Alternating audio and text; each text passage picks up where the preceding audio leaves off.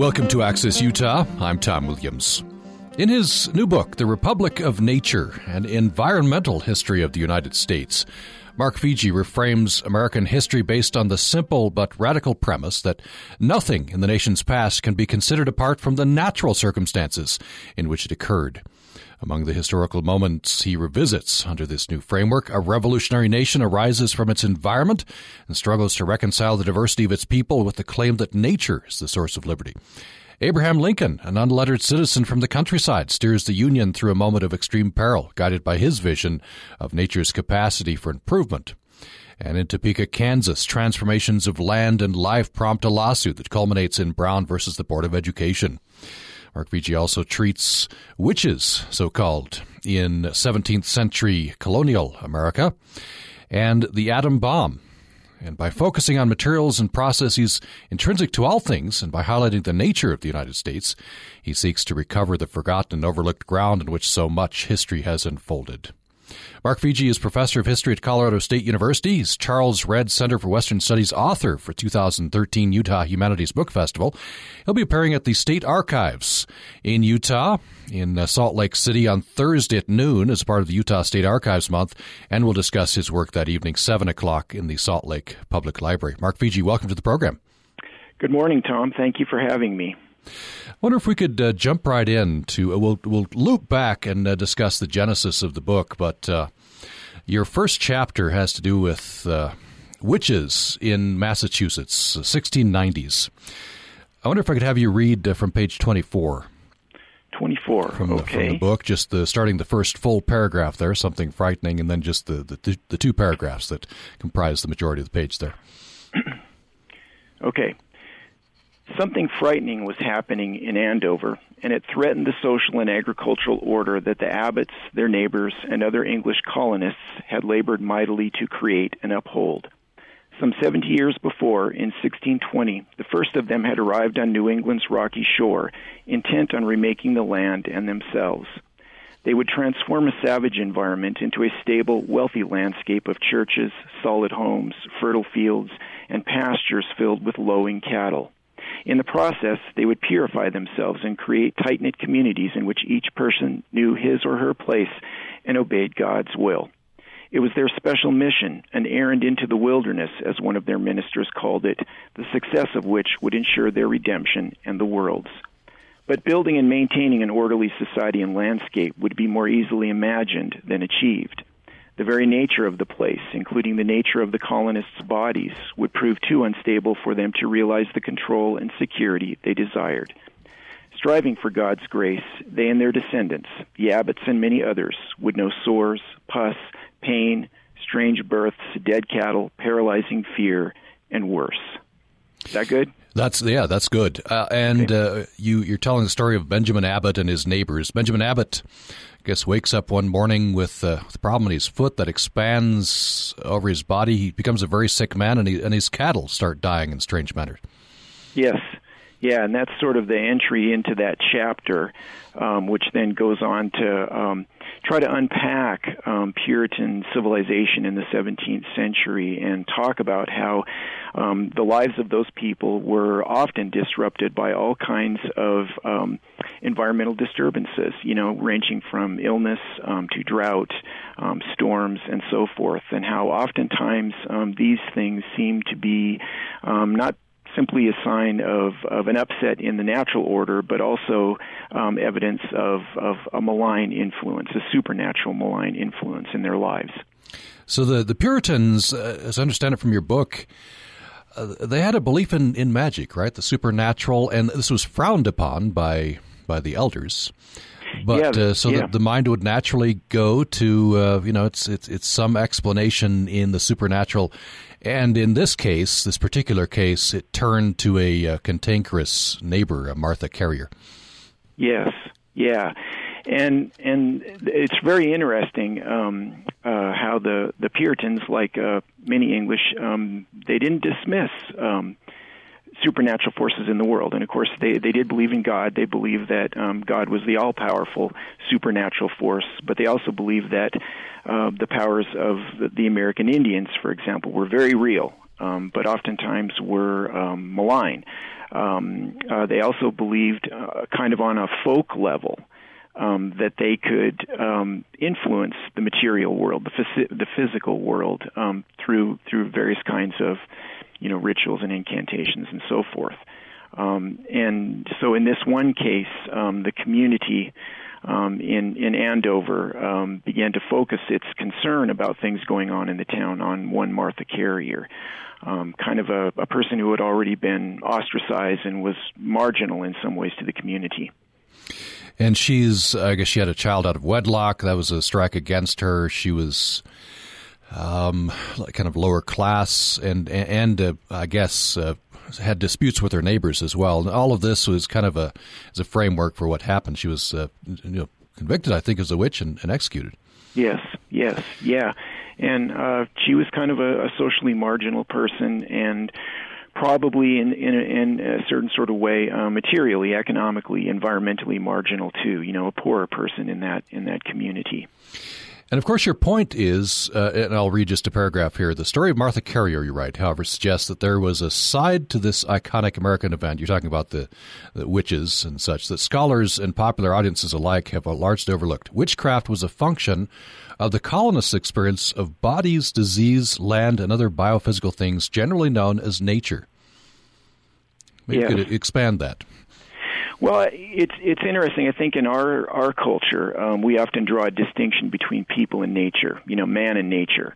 Famous title by one of the first environmental historians, George Perkins Marsh, title of his book published in 1864. And I think there always is this sense that, people and nature are two distinct different realms. And it's entirely legitimate to look at them that way. But if you start focusing on the human body as a subject of history, as a organically evolved site at which things get played out, an organism to which things happen, it's much harder to draw that distinction. It's much harder to draw that separation.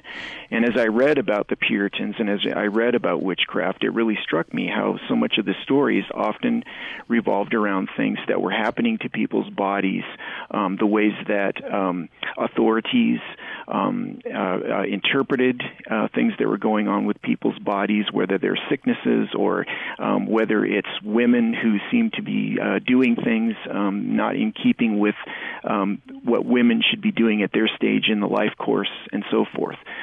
So again, I think that was the prompt for that, was that insight that many environmental historians have, that it's difficult to draw an absolute line between the human body and then the environment through which it moves, which it ingests, into which it expels things, and so forth.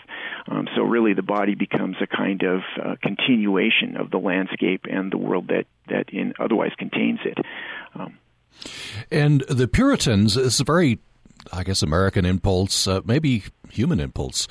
They were supposed to be bringing order to this wilderness, right? That was a religious quest and a societal quest, and that was their framework. Yes, coming to the New World, in a lot of ways, to establish an order and to rescue the larger world, to create a new civilization that would prove godly and would rescue all human beings from the corruptions that were going on elsewhere. So it's a very idealistic kind of goal.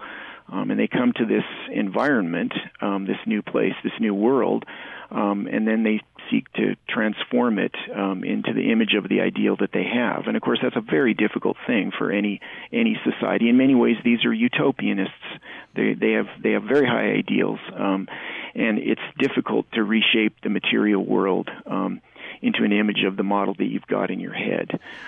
Basic problem of any utopian society. And of course, when things start to go wrong, when disruptions occur, when people get sick, when the cattle die, when the crops fail, what's the reason for that? And that's when the minds, in some of their minds, they would then begin to think, well, this is the influence of Satan. He's infiltrated our community and begun to corrupt it. This is a theme you see, I think, throughout American history, that it's kind of man versus nature, isn't it? And that nature, at least in their minds, in the mental landscape, is out there and needs to be fixed.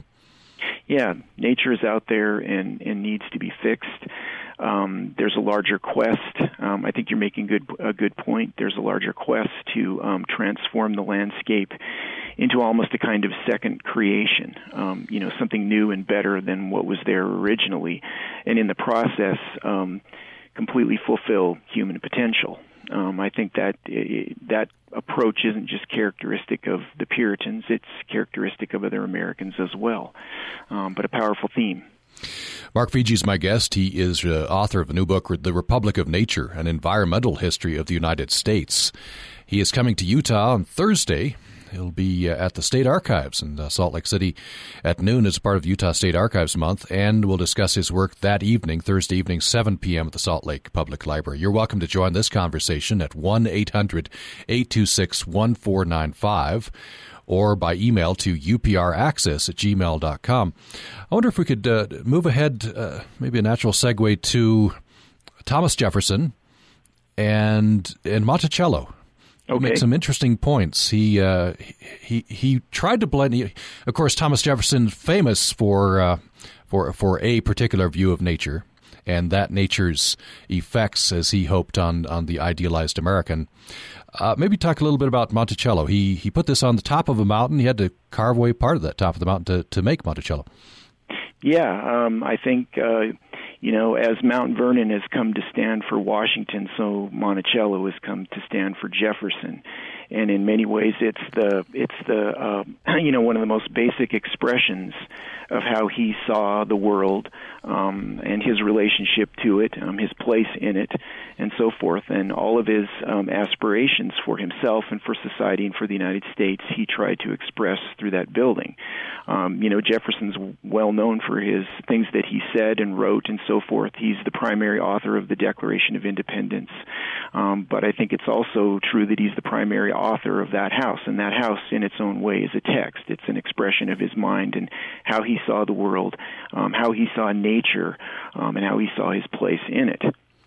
It's interesting that you developed this in your last chapter on themes to be explored later. Interesting difference between the view of man, nature of man, and nature, between Republicans and Federalists. Yes. One, the Republicans much more kind of expansive, and I think from a Jeffersonian perspective, really looking westward and imagining how the nation would unfold in that space.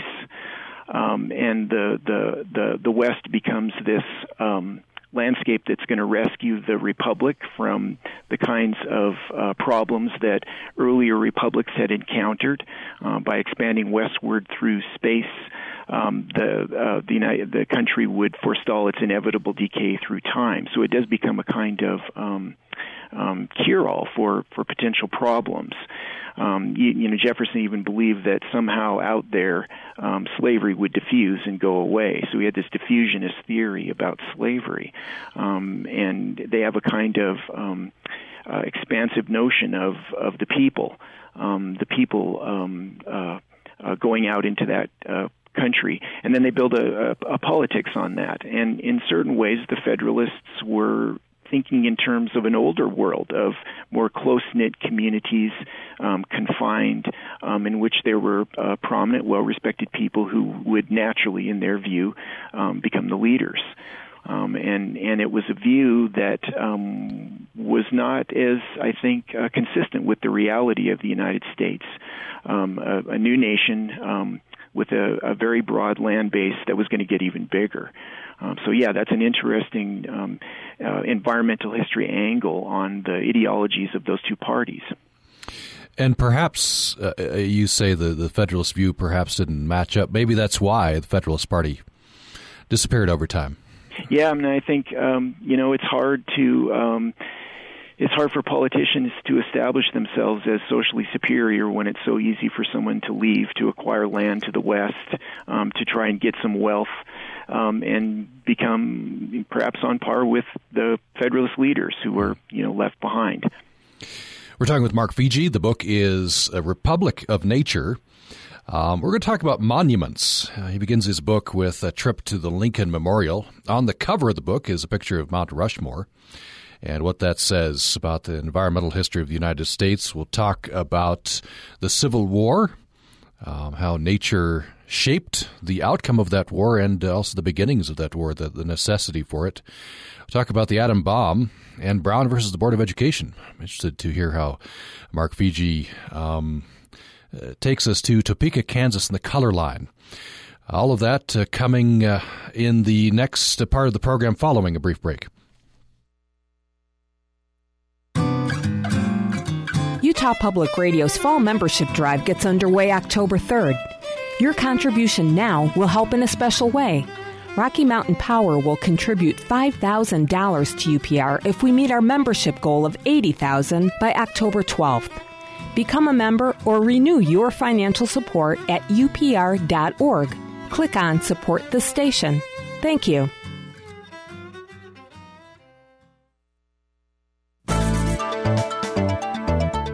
Dr. Zorba Pastor from Zorba Pastor on Your Health is coming to Utah. Dr. Pastor will give a free presentation titled 3 Simple Steps to Ultimate Health on Friday, October 18th at Moab Regional Hospital. His address will be followed by a reception. Space is limited, so go to upr.org for registration information. Zorba Pastor will headline other events in Moab and Logan. You can find out more about those at upr.org. And Zorba Pastor's visit in Moab is sponsored by USU Moab and Moab Regional Hospital. Programming on Utah Public Radio is made possible in part by our members and Crumb Brothers Artisan Bread at 300 South and 300 West in Logan.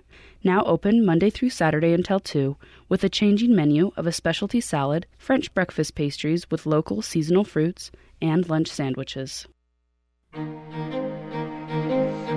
Thanks for listening today. I'm Tom Williams. It's Access Utah. Talking about the book, The Republic of Nature, An Environmental History of the United States. The author is Mark Fiegere, who's professor of history at Colorado State University. He'll be appearing at the State Archives on Thursday at noon as part of Utah State Archives Month, and we'll discuss his work that evening, Thursday evening, 7 p.m. at the Salt Lake Public Library as part of Utah Humanities Council Book Festival. And we're talking about the Republic of Nature, in which Mark Fiegere reframes American history based on the premise that nothing in the nation's past can be considered apart from the natural circumstances in which it occurred. And Mark Fiegere, apparently, this idea, this insight, breakthrough came in class interaction with your students? It did, yeah, and I think I'd been thinking these things all along. And I think, even when I was a student myself, I would wonder, are there things that don't usually get written about as environmental history that in fact have environmental histories? But it was one day in class or after class, and a couple of my students, good students, came up to me and said, "You say this is American history. My class is American environmental history." And they said, "You say this is American history." And I said, "That's right." And they said, "Well, if it's American history, how come we're not studying?" And the two topics they mentioned were the American Revolution and the Civil War. And I talked to them about how environmental history, if one focuses on nature and biophysical things, a different kind of story of American history emerges. But I really had to take seriously what they said, and I thought, well, if environmental history is about the role and place of nature in human life through time, which is a kind of nutshell definition of it, why not see what the Civil War might look like as environmental history? And I just began to ponder, well, so climate, weather, crops, animals, these things didn't influence the Civil War? I wondered, and I began to ask questions, and that was really the one thing that I think crystallized my determination to go forward and write this book. But I have to credit those two students. I'm sorry I don't remember their names. They were great. They really challenged me, but that's what started it. Let's talk about the Civil War. I think a lot of people have something of an understanding, about the natural, at least the resource implications at the beginnings of the fracture of the North and South. Maybe we talk a bit about that. Why the North and South went in such different ways. Well, I think a standard explanation, centers on the West. and the conflict between the two sections over whether the West would have slavery or not. So right there, I think they're projecting their ideas upon that Western landscape, and they want certain things for it. Each side wants certain things for it. So I think in many ways, right there, the Civil War has an environmental genesis. It's born very much out of this struggle over the fate of the West, over the fate of the soils out there, and what kind of society would be implanted upon them. I think even back the landscape in which they're trying to make a living, the resources were different, and so that that prompted a different trajectory. Yeah, I mean, the United States at that time was profoundly agricultural, of course, and how people imagined themselves and what they imagined the country becoming was really founded upon that in many ways.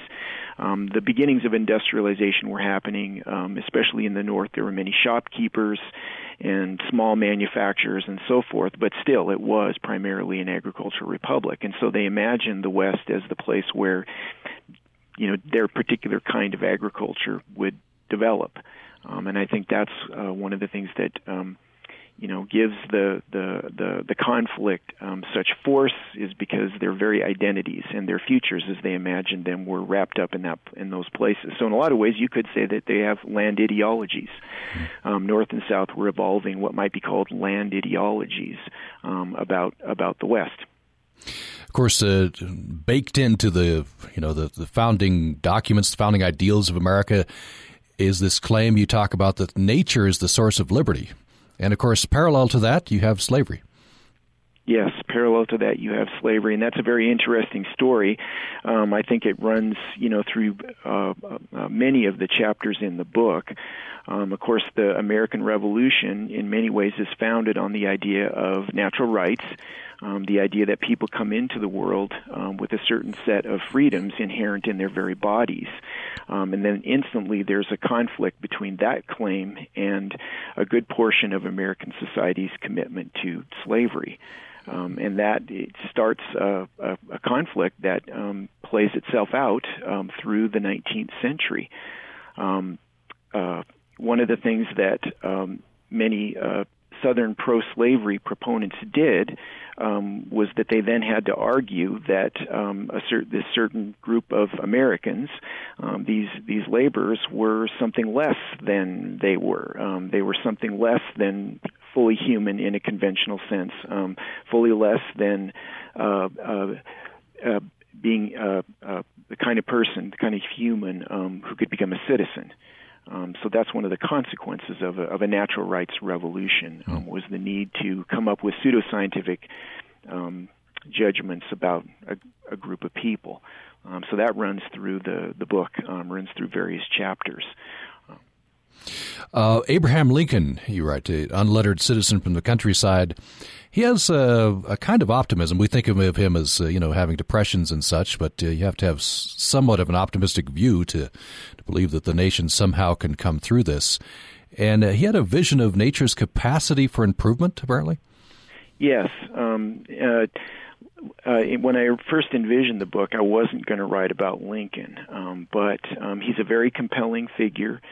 And I think there's a reason why so many biographies are written about him, because really when people write those biographies, they're writing about the history of the United States. I mean, he encapsulates, he embodies so much of the struggles of the country. He was a providentialist, and he believed that there was something larger than humanity that was ultimately controlling the outcome of events. But at the same time, he was a guy who had profound hope. And a lot of his thought, as I develop it in the chapter Nature's Noblemen, centered on this idea of improvement. And I think today we often have a kind of cynical view of improvement. We speak of it and we put it in scare quotes and things like that. And improvement has come to mean we know better than nature, and the bulldozers are going to come out and knock down the forest and put up the shopping mall and so forth. That's improvement. Or we're going to build the highway, etc. But I think improvement for Lincoln had a little bit different meaning. He believed that nature had the potential. There's a potential within nature that could be fulfilled if people did the right thing. There's an inherent capacity in nature to nurture and sustain human life in a republican form of government, small r republican form of government. And I think that's what he meant by improvement.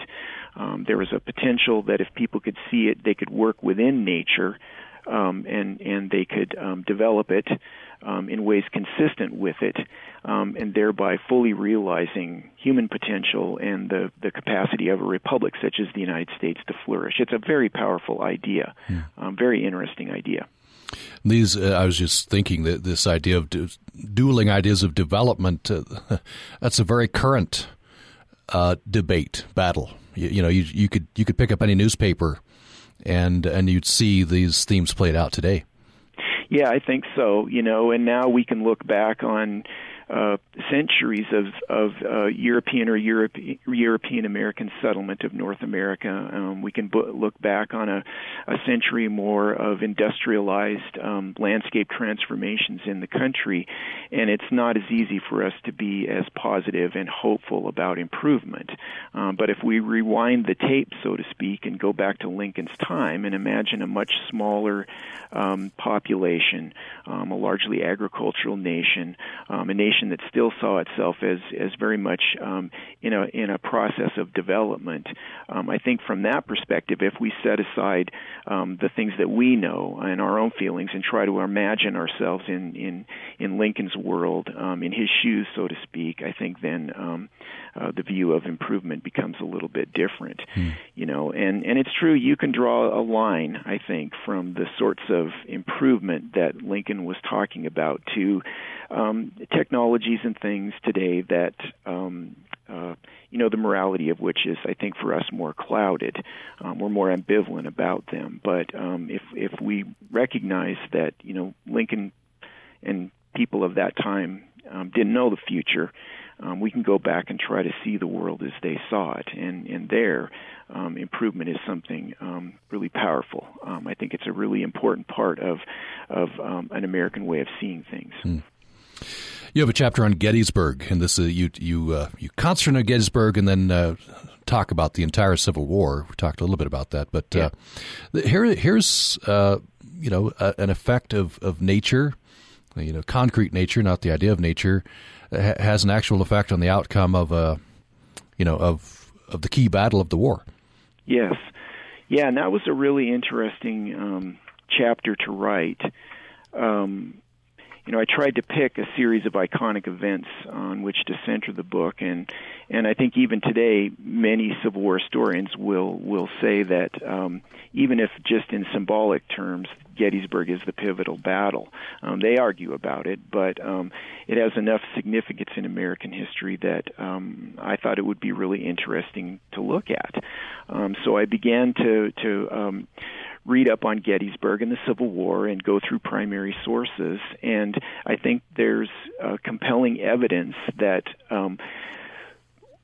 I'd say the primary reason that General Robert E. Lee leads the Army of Northern Virginia into Pennsylvania is on a hunt for resources, for supplies. Virginia had been devastated by the fighting, its agricultural systems disrupted. So right there you could say the war had a good deal of environmental devastation on the landscape, but there are other things going on too. Epidemics had swept through the horse herds and depleted the supply of southern horses. They were running out of food and so forth. So in his mind, the logical thing was to go to the place where all of that stuff was and go up to Pennsylvania, which was popularly known as the best poor man's country because it was so fertile, because agriculture did so well there. And that sort of is the beginning of the campaign, the Gettysburg campaign, as they head north. And historians have uncovered some, I think, rather astonishing figures. One has estimated the thousands of head of animals that the Army of Northern Virginia captured and sent back down into Virginia. Tens of thousands of cattle, of sheep, 20,000 horses and mules, thousands of hogs, and so forth. So I think that's powerful evidence that the Army of Northern Virginia and the Confederacy was under real severe resource constraints, in part simply because of the physical devastation of the fighting, but also because of things like droughts and because of things like epidemics that carried away a lot of their animals. I wonder if I could have you read another passage. This is very powerful. This is the aftermath of the battle. Sometimes, okay. we don't focus on this as much, do we? We read about the tactics and strategies and the outcome of the battle, but here's the aftermath and citizens coming out to view the carnage. This is on page 219. Okay. And the subheading, One Vast Hideous Charnel House. By the way, what's a charnel house? Well, it's a house of the dead. Oh, okay. Yeah, House of the Dead, and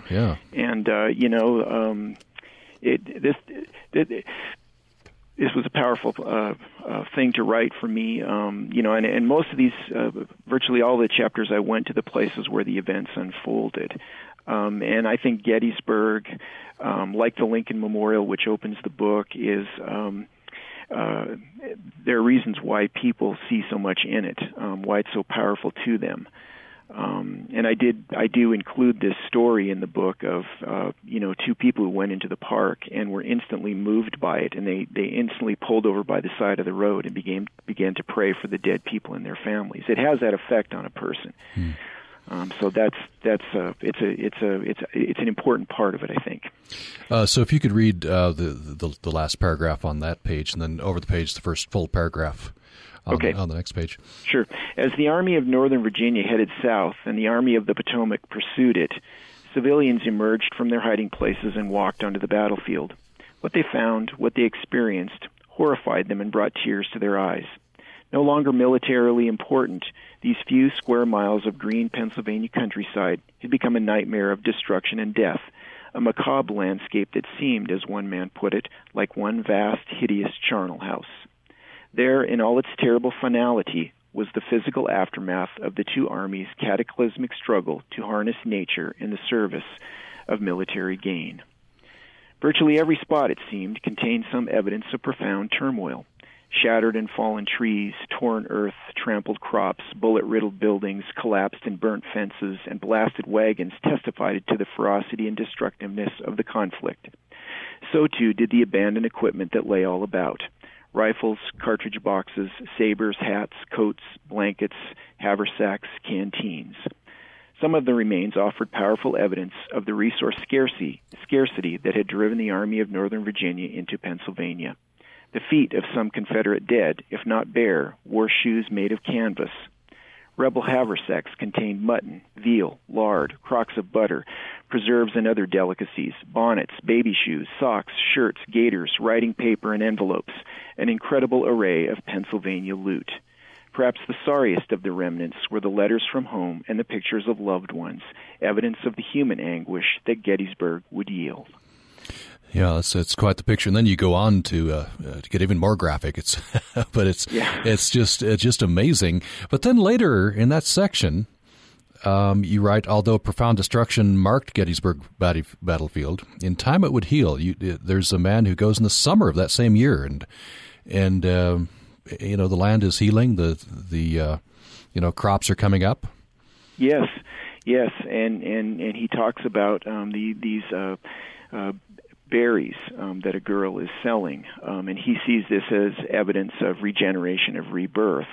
And in one sense, you could say that's symbolic. The seasons turn and spring comes back and things grow again.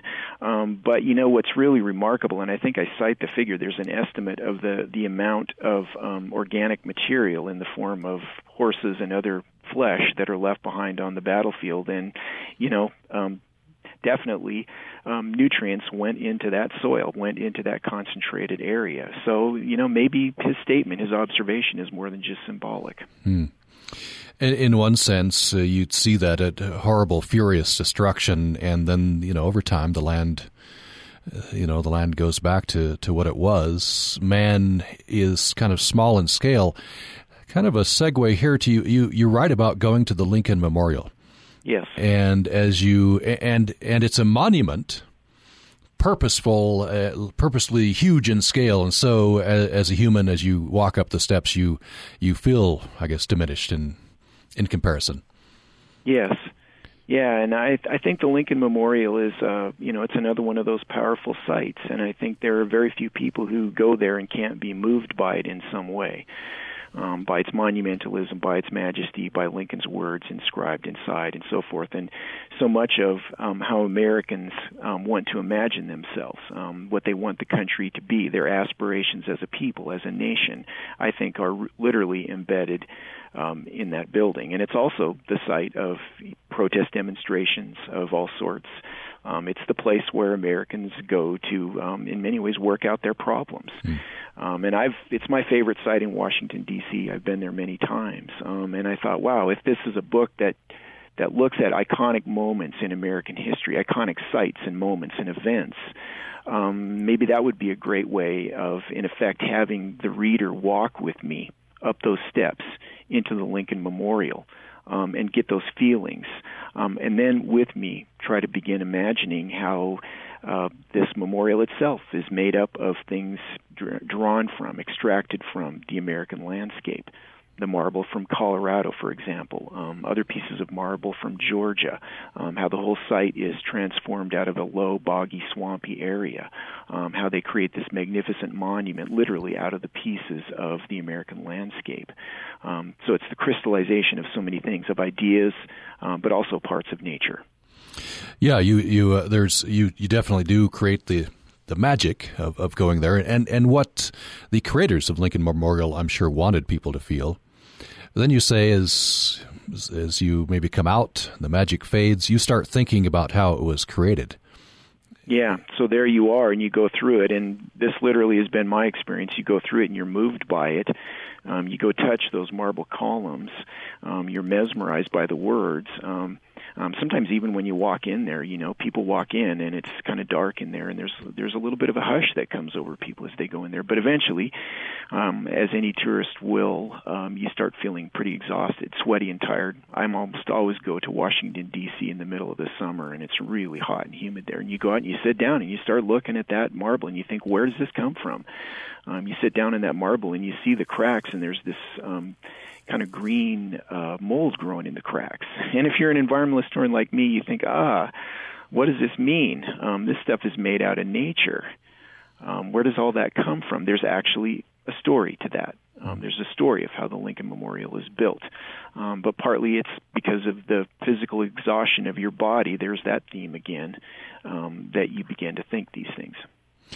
And isn't there a tension? You're taking things out of nature, you're building a monument to ideals, but in the end, perhaps your mind goes back to nature, and this comes out of nature. Yeah, I think in the end, we try to create things that, and maybe this goes back to your insight into the Puritans, that we try to create. We try to create in the physical world things drawn from our minds, and we want them to be perfect, almost in a utopian sense. And I think these ideas that we have are expressions of our aspirations as humans, and they're very powerful. And we want to realize them. We want to bring them into being in this world, in the here and the now, in the landscape, in the soil, in our buildings, and so forth. But ultimately, we are limited. We are creatures bound up in the processes of the planet. Although we can imagine otherworldly things, although we can imagine virtually anything, ultimately we are finite, and we are captured within these bodies. We are captured within the limits of the planet. And I think it's that kind of tension that you can see at work there in the Lincoln Memorial.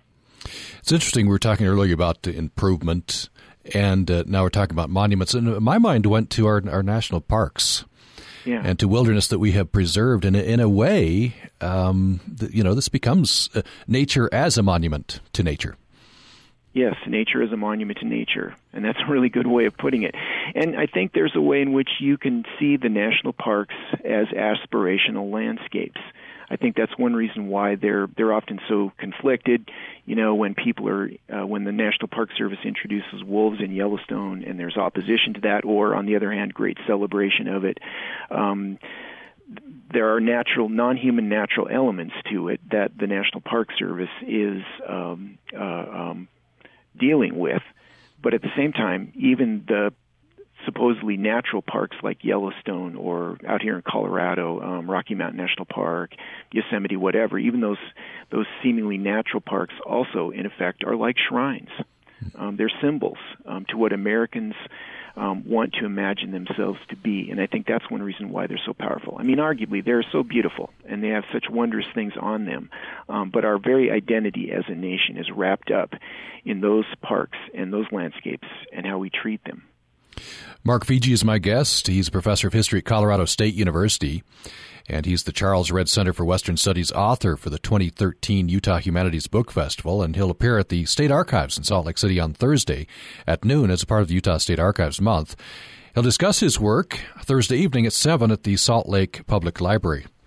The book is The Republic of Nature, an Environmental History of the United States. Mark Fiegere says that nothing in the nation's past can be considered apart from the natural circumstances in which it occurred. Coming up, I'm going to lead us to a discussion of Brown versus the Board of Education. Mark Fiegere, we'll go to break, but I some of these things I thought before I read the book, I was thinking, I can kind of see how he'll get at this. But Brown versus Board of Education, I was very interested to see how you're going to bring nature into that, and you successfully did. The color line, Topeka, Kansas. We'll get into that following break. Begin Utah Public Radio's fall membership campaign by becoming a sustaining member or adding a financial gift. Rocky Mountain Power is providing added incentive. They'll contribute $5,000 if we meet our goal of $80,000 by October 12th. Your contribution now at upr.org will be counted, and next year your membership will renew automatically, so we won't have to remind you. Make a difference at upr.org. Click on Support This Station. Thank you. Have you ever heard an idea that changed the way you look at the world? Everything we think we've had to believe in impossible things. Infinite possibility and that sense of potential. And we've had to refuse to fear failure. You got to persist through failure. You can contemplate the meaning of infinity. I'm Guy Raz. Join me each week for ideas worth spreading on the TED Radio Hour from NPR. Coming to Utah Public Radio Mondays at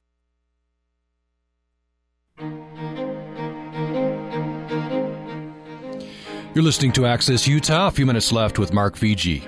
His book is Republic of Nature, and he's coming to Utah, part of the 2013 Utah Humanities Book Festival. He'll be at the State Archives on Thursday at noon as part of the Utah State Archives Month, and we'll discuss his work that evening, Thursday evening, 7 o'clock, in the Salt Lake City Public Library. And those appearances open to the public. Mark Fiegere is a professor of history at Colorado State University. The book is The Republic of Nature, an Environmental History of the United States. I wonder if you could talk a little bit about your chapter on Brown versus the Board of Education. You talk about the color line in Topeka, Kansas. Of course, this is the site from which this landmark case comes to the Supreme Court. Yeah, I think that the idea there was to look at what happens to the so-called color line when a group of people try to overcome it. And, of course, Brown v. Board of Education is an iconic moment in American civil rights and legal history. And for me, as I thought about this, I came to believe that the color line is not simply a legal abstraction. It's not simply a set of rules or conventions or customs or laws that keep people separate and a group subordinate. It is actually a physical thing. There's a way in which the color line serves to divide people environmentally. It's a way of confining people, trying to limit them to particular places and deprive them of other resources that most people generally agree are necessary for someone to thrive. And I think it's much easier to see the color line in a kind of environmental sense when you look at how it played out in places like the American South, in the countryside. So, for example, one of the really interesting things that environmental historians have uncovered is the ways that fish and game laws in the South, seasons on hunting and fishing and so forth, these were done as much to control access to the resource as to protect the resource. And in many ways, those laws in southern states were there to try to prevent the freed people and black people from getting food that they could use to sustain themselves. It was a way of further keeping them subordinate within a plantation-style economy. And so there you can see the color line having very real environmental dimensions in a conventional sense. But if you follow that color line through the landscape into cities, is there some magic point at which it stops becoming environmental? And if you think that the human body is part of environmental history, think of the color line depriving people of access to drinking fountains or restrooms. There you can see the color line having an environmental dimension. So I followed this through the landscape up to Topeka, Kansas. And I think, one of the real telling moments for me was when the Civil War is over and Reconstruction is coming to an end, and the freed people in the South are losing the protection of the United States Army, and they start leaving. And this is the well-known famous Exodus, the Exodusters, who head north. Many of them head west to places like Kansas, trying to flee the South. And some of the first Exodusters who arrive in Topeka, the population already there gets really worried about them. One of their fears are that these people are carrying diseases. And the first steps are taken to isolate the African American community away from everyone else. And it's really interesting how there were yellow fever epidemics that evidently originated in Cuba in the late 19th century that swept up the Mississippi Valley, went along the rail lines and so forth. And very likely the people in Topeka were thinking of this. And they thought, well, here comes this epidemic, and they began to isolate African Americans. And so right there, in my estimation, that's when a place like Topeka first starts to draw a color line, and there is an environmental basis to it. I wonder if we could close with the atom bomb and sure. Have you read just one more passage. This is page 315. Okay. And subheading an organic necessity, just the first two paragraphs there. You take us to Los Alamos, development of the atom bomb, and then I think just before this this section, the atom bomb has been dropped on Hiroshima. And in Los Alamos, there's celebration. It's worked. It's helped, in their minds, hasten the end of the war. Right. Okay. And this is 315? Yes. An organic necessity. Okay. Yes. At the heart of every war lies deep moral ambiguity, an inherently tragic condition that permanently alters the lives of the people ensnared in it. The atomic scientist's tragedy is clearest when viewed from the perspective of natural history, from the pine grove where Mitzi Teller and her friends, babies cradled in their arms, stopped the bulldozer. The men and women of Los Alamos were good, not evil, and they built the bombs not in spite of their goodness, but because of it. Precisely because they were good. Precisely because they loved life, loved each other, loved children, loved mountains and atoms and pine trees. They found the means to create the esoteric knowledge without which the bomb could not have been born. The greatest killing machine in history was the product of all that was good, beautiful, and true, including the innocent curiosity that Rachel Carson called the sense of wonder. It was no mere accident, furthermore, that Germany failed to produce the bomb while Britain and the United States succeeded. Authoritarianism and racism crippled German science and stopped its bomb project cold. In contrast, the relative openness, toleration, and democracy of British and American science favored the Allied cause. Eccentrics, immigrants, Jews, and the unorthodox flourished at Los Alamos. General Groves might not have liked most of those people, but he put up with them, and some of them he actually admired. There can be no doubt, then, that the liberal conventions of Anglo-American science, including a love of nature, made the bomb likely. That little boy and fat man were so horribly destructive, in no way detracted from this great truth. The ultimate atomic paradox and the ultimate atomic tragedy was that good and bad, delight and terror required and produced one another. That is a very interesting paradox, isn't it? Good and bad, yes. Delight and terror required and produced one another. Yes, and I think that was a very difficult chapter for me to write. Because as I watched these scientists, as I looked at them through the documents, as I read about them and tried to imagine their world, it became very clear to me that these people were much like many of us today, well-educated, and they had very similar views about nature. Nature was a source of delight and wonder. And even very late into the late 1930s, there was no promise that the kind of esoteric physics that these people were involved in would ever produce any kind of meaningful atomic power. They were strange geeks on campus. There was no guarantee that what they were doing was going to turn out a bomb. And so what prompted them into it, in my view, was simply the sheer delight, the satisfaction they got from discovering a part of nature that most people can't imagine or go into, which is this super microscopic world of atoms. But to get there, they often built upon their enthusiasm for other parts of the natural world, for hiking, for mountain climbing, and so forth. They're people that I think a lot of environmentalists would recognize today. And it's that very enthusiasm for nature and the feeling of wonder, that awe-inspiring feeling one gets on seeing something new and fantastic. It's that kind of thing that enabled them to produce the knowledge that was absolutely necessary to building the bomb. And I think that's what makes it a tragedy. That's what makes it so tragic in the end. Is their very love of nature is what gave them the power to build this bomb to destroy people's lives and landscapes. We'll have to leave it there, out of time. Much more covered in the book, of course, and you can hear more about it. If you're going to be in the Salt Lake City area on Thursday, Mark Fiegere will appear at the State Archives at noon on Thursday as part of Utah State Archives Month. He'll discuss his work that evening at 7 p.m. in the Salt Lake Public Library as part of the Utah Humanities Book Festival. Mark Fiegere is a professor of history at Colorado State University. The book is The Republic of Nature, an Environmental History of the United States. Mark Fiegere, pleasure. Thank you so much. Thank you very much, Tom. I appreciate it. Coming up tomorrow, we're going to look at a very interesting, innovative program. Some theater people are taking theater arts into prisons and jails.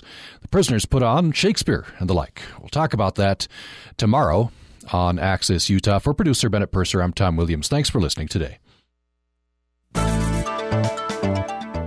Dr. Zorba Pastor from Zorba Pastor on Your Health is coming to Utah, and you're invited to his free presentation, Living a Long, Sweet Life, at the Logan Regional Hospital on Thursday, October 17th. The presentation includes lunch, but space is limited, so register now at upr.org. Zorba Pastor will headline other events in Logan and Moab. You can find out more about those at upr.org. Zorba Pastor's visit to Logan is sponsored by Intermountain Logan Regional Hospital. Access Utah is a production of Utah Public Radio. You can listen to this episode or previous episodes of Access Utah anytime at upr.org, where you can find a link to subscribe to our podcast. This is Utah Public Radio, KUSR HD1 89.5 Logan, KUSK HD1 88.5 Vernal, KUSL HD1 89.3 Richfield, KUST HD1 88.7 Moab, and KUSU FM HD1 91.5 Logan.